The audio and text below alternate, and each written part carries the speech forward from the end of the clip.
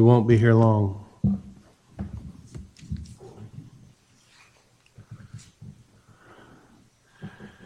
Just 70 weeks.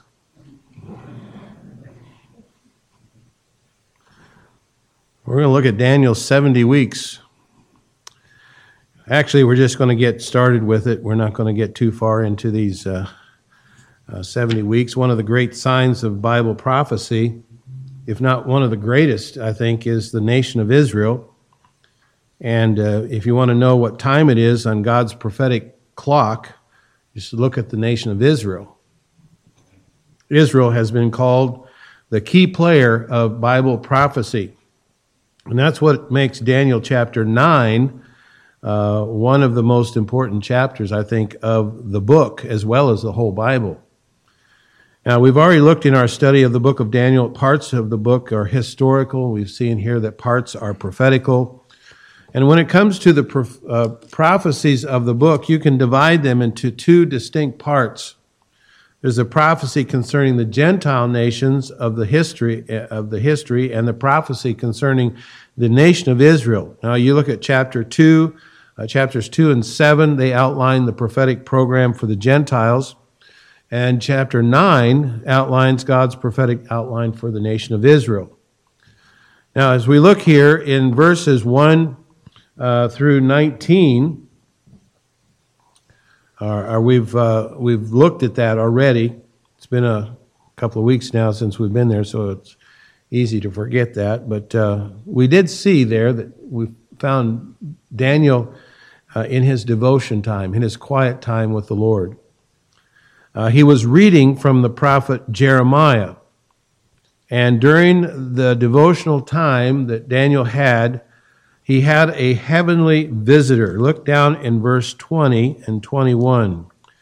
It says, "And whiles I was speaking and praying and confessing my sin and sin of my people Israel, and presenting my supplication before the Lord my God for the holy mountain of my God, yea, whiles I was speaking in prayer, even the man Gabriel, whom I had seen in the vision at the beginning, being caused to fly swiftly, touched me about the time of the evening oblation." Several things there we need to see, and one of them we'll look at today. First of all, we get into it, we need to see, to proceed, I think, with caution. The first thing we want to look at is the focus of Daniel's prayer, and we will see God's answer to that prayer, but we're going to focus first on Daniel's prayer, and we'll proceed there kind of with caution here. We're not just going to rush through this, but I hope we can understand this before we leave this portion of Scripture. Now, I realize, and most of you do as well, know that I'm not a fisherman, right? I knew I'd get at least one amen out of that. Now, I don't mind eating your fish, Jerry, but I'm not a fisherman. I've been told, though, here's what I've been told. If you want to catch fish, you're going to have to be careful how you approach the stream, and you're going to have to be quiet. You can't be coming in there rattling your stuff and making all kinds of noise, and you got to be very careful. And I know there's probably not a lot of stream fishing going on around here. It's mostly lake fishing and so forth. But if you're stream fishing, you don't fish downstream. You're going to catch some fish out of this, but you're going to have to move real slowly. And we don't want to, in our study here, we're going to have to move a little slowly because we don't want to get ourselves all spooked, and scared and scare away the truth here and get messed up. So we need to focus. But that's what many people, I think, overlook. And as you see here in Daniel, he's being informed about some things. And it means in verse 22, he says, he informed me and talked with me and said, "O Daniel, I am now come forth to give thee skill and understanding." So simply inform means I'm going to give you some understanding about this, Daniel. Gabriel says, I am now come forth to give thee skill and understanding. The prophecy that Gabriel gave Daniel, understanding, is referred to as the 70 weeks. Now you look down in verse 24, that's the first two words. 70 weeks are determined. The word determined means decreed. In other words, this is God's decree, and it's going to be explained what's going to happen. Now, we've seen much of prophecy of the book of Daniel has already been fulfilled. We would call it history. History is the testimony to the truthfulness of certain prophecies that were contained in the book. And just certain prophecies have been fulfilled, just as God declared. You can be certain that the prophecies that are yet to be fulfilled will be fulfilled. Okay? That's the one thing you can count on about the Bible, is if you find some prophecies that have been already fulfilled, you can say, well, that's God's word, and he was good to his word, and so there's some prophecies that are coming yet in the future. Well, they're going to happen too. What God decreed is determined. It will happen just as God said it would happen. The Bible is a book you can believe from kiver to kiver, as the old preacher said. And in verse 24, we're told that these 70 weeks involve the nation of Israel. Gabriel spoke of thy people. He's going to speak of thy holy city. Now, when he talks about the people, he's referring to thy people, Daniel's people, as the Jewish people. And the city is referred to the holy city, or Daniel's city is the city of Jerusalem.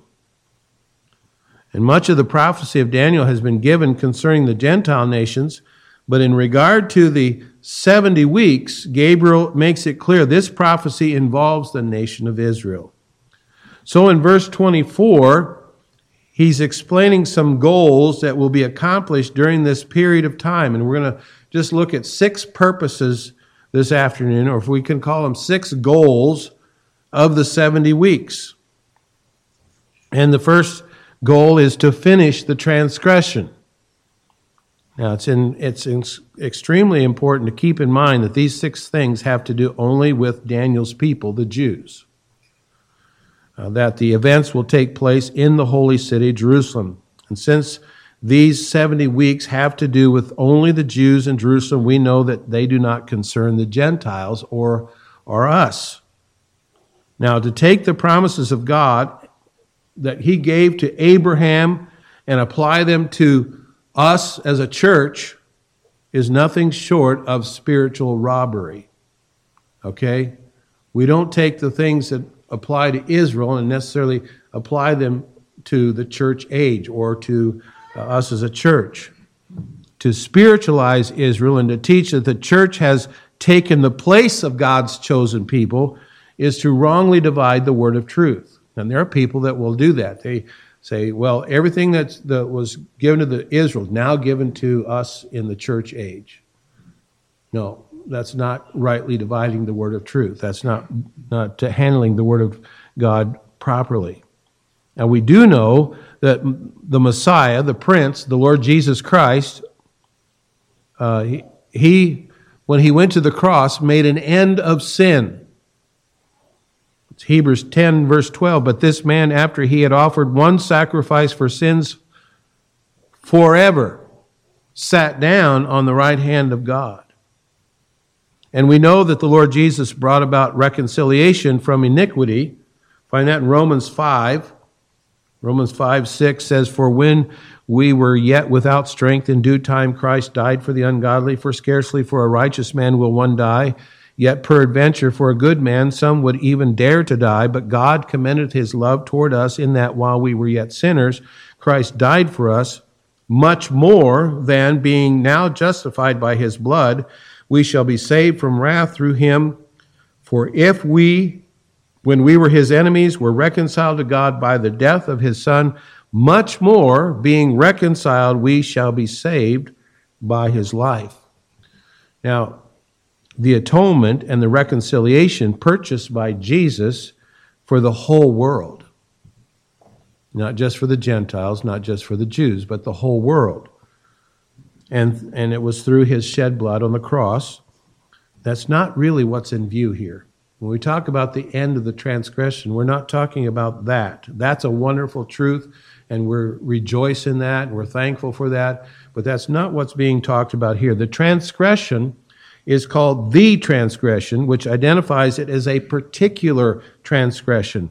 And this transgression refers to Israel's rebellion and rejection of Christ as the Messiah. Now, to reject Christ is the transgression of all transgressions. To finish this particular transgression, though, is to complete or to find an end this transgression. And Israel had rejected Christ as the Messiah, but there will come a day when they will recognize and receive him as their Messiah.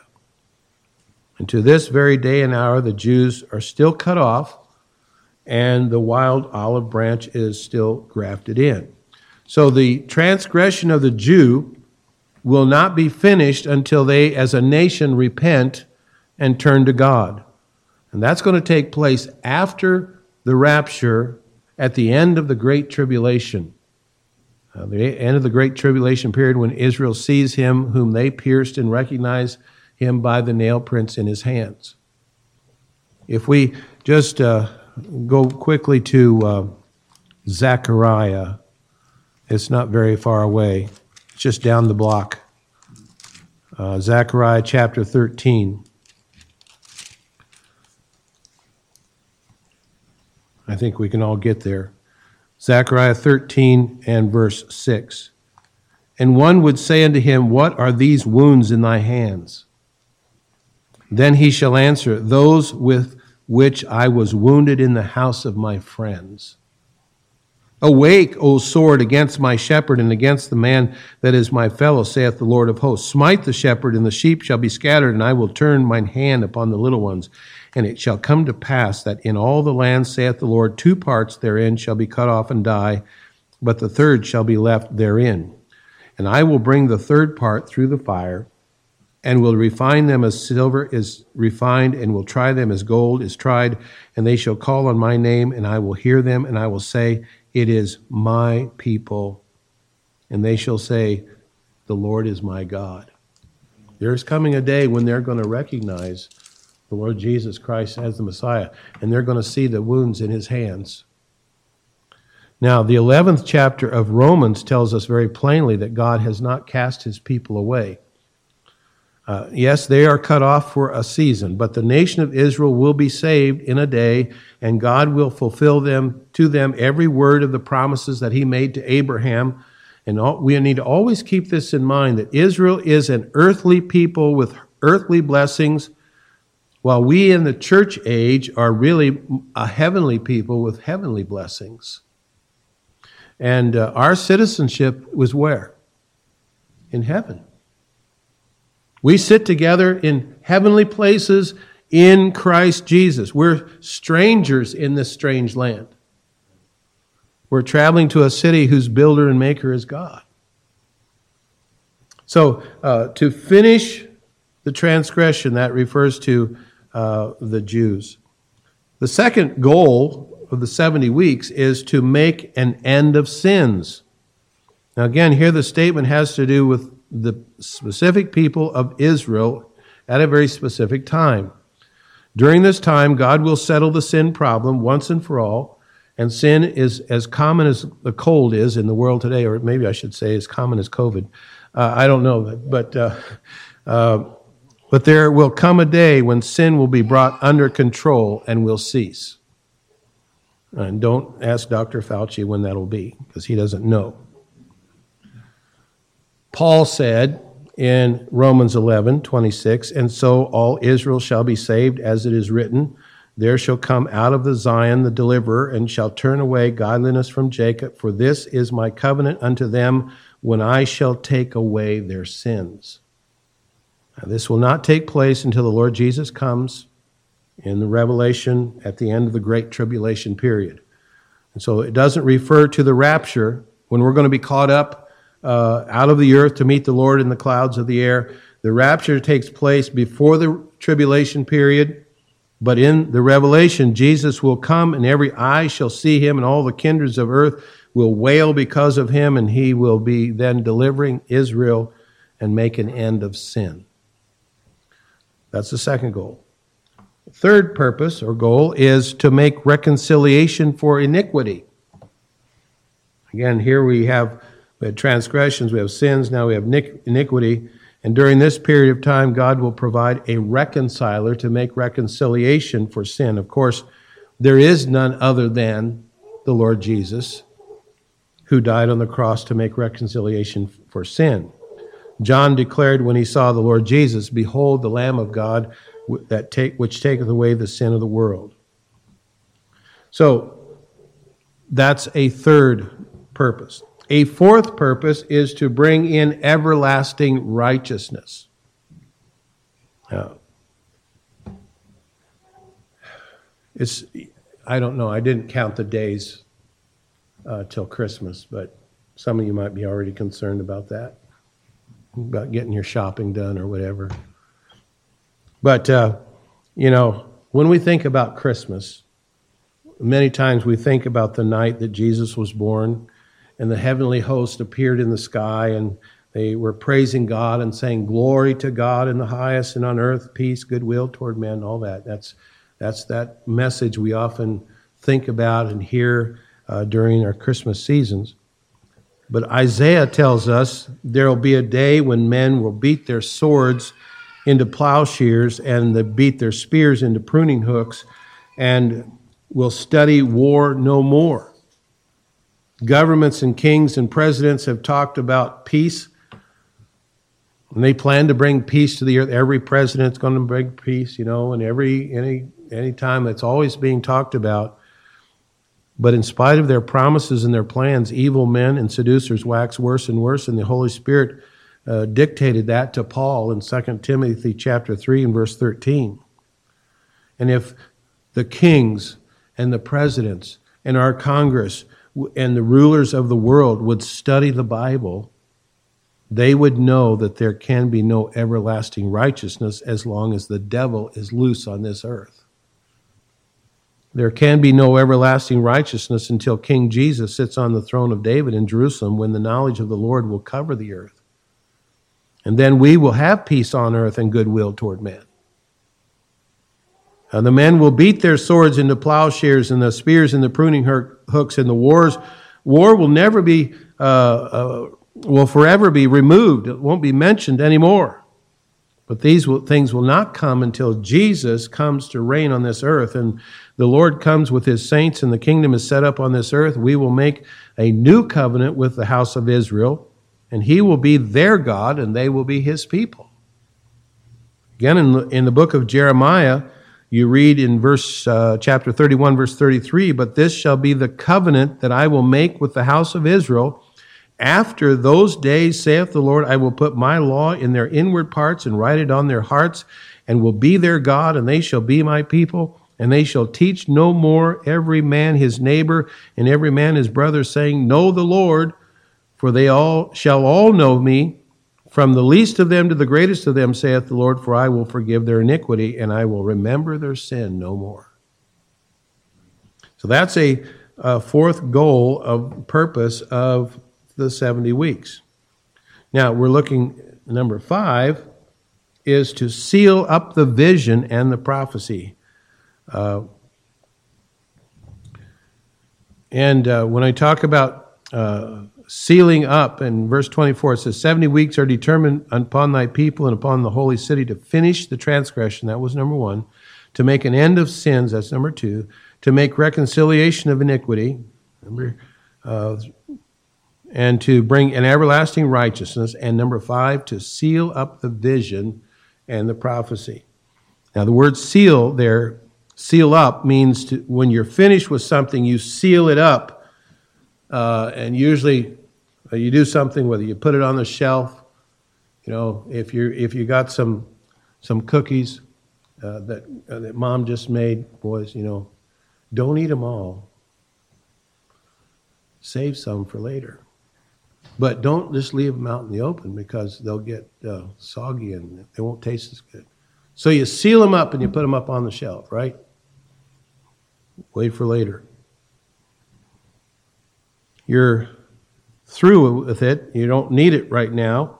Perhaps you don't need it. You don't need it in the first place. But in other words, all prophecy is going to be fulfilled. It's going to be finished. And it's going to be sealed up and it's going to be put on the shelf. It won't be needed anymore. All prophecy will be sealed up. To seal means to close. And God will bring to completion his prophecies concerning the nation of Israel. One of the things they did with the concrete out here that they poured this week is they finished it off by sealing it, okay? There wasn't not going to be any more work on it. If you're going to be doing work on it, it's going to have to be torn out. We don't want that to happen. Not for at least 50 years. And then you and I won't have to worry about it. But you seal it up, that means you're finished with it. So that's a goal of the 70 weeks here. The last one is to anoint the most holy. Now this, some would say this would be the most holy place. It's not really a reference to Christ, as the Hebrew expression is always used of places, not persons. When they use this expression, it's not referring to a person. Some would think it was, but it's reference to the millennial temple where Christ will rule and reign over the earth. And the world may mock and reject him now, but one day Christ will rule and reign over the earth from the most holy place. So we've come to the 6 purposes there and the 6 goals. And after explaining the goals of the 70 weeks, Gabriel then is going to begin to explain these 70 weeks themselves. He explains to Daniel that these 70 weeks will be broken down into 3 periods of time. Look at verse 25. It says, "Know therefore and understand that from the going forth of the commandment to restore and to build Jerusalem unto the Messiah, the Prince, shall be 7 weeks and 62 weeks, and the street shall be built again, and the wall even in troublous times." So he speaks of 7 weeks and 62 weeks. And then in verse 27, he's going to mention 1 week. He's speaking of 3 distinct periods of time. There's one is 7 weeks. Another period of time is 62 weeks. And then there's a period of 1 week. And so when we look at these 70 weeks, we want to understand here what we're talking about. Each of these weeks refers to a year. 1 week equals a year. Okay? In the Bible verses, when it talks about this, says weeks, that's actually 1 week is a year. 7 weeks would be 49 years.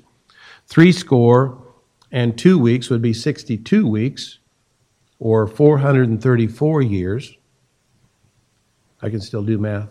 And 1 week would be 7 years. That's a total of 490 years. Now, you can double check my math if you want to, but the 70 weeks is a prophecy that covers a period of 490 years. So that's just to explain here what we're talking about, these 7 weeks. Now, we're going to get into those again, and we're not going to go real fast here, but because we don't want to get confused. We don't want to get ahead of ourselves. And I'll give you another fishing illustration since I'm such a great fisherman. This is usually the kind of thing that happens to me if and when I go fishing. Ever been fishing and you cast your line out and the wind kind of catches it, and what happens? It kind of, before you realize you got what's called a backlash, right? Is that the correct term? Okay. Again, I'm giving you some of my greatest fishing expertise here. If you throw into the wind carelessly, it's going to backlash on you, and you're going to make a real mess. So what do? You have to be real careful and know what you're doing when you throw into the wind. Understanding that, next time, the Lord willing, we will look at the 70 weeks and hopefully carefully look at the 3 periods of time that are involved here, and we don't get everything all tangled up, okay? Let's pray.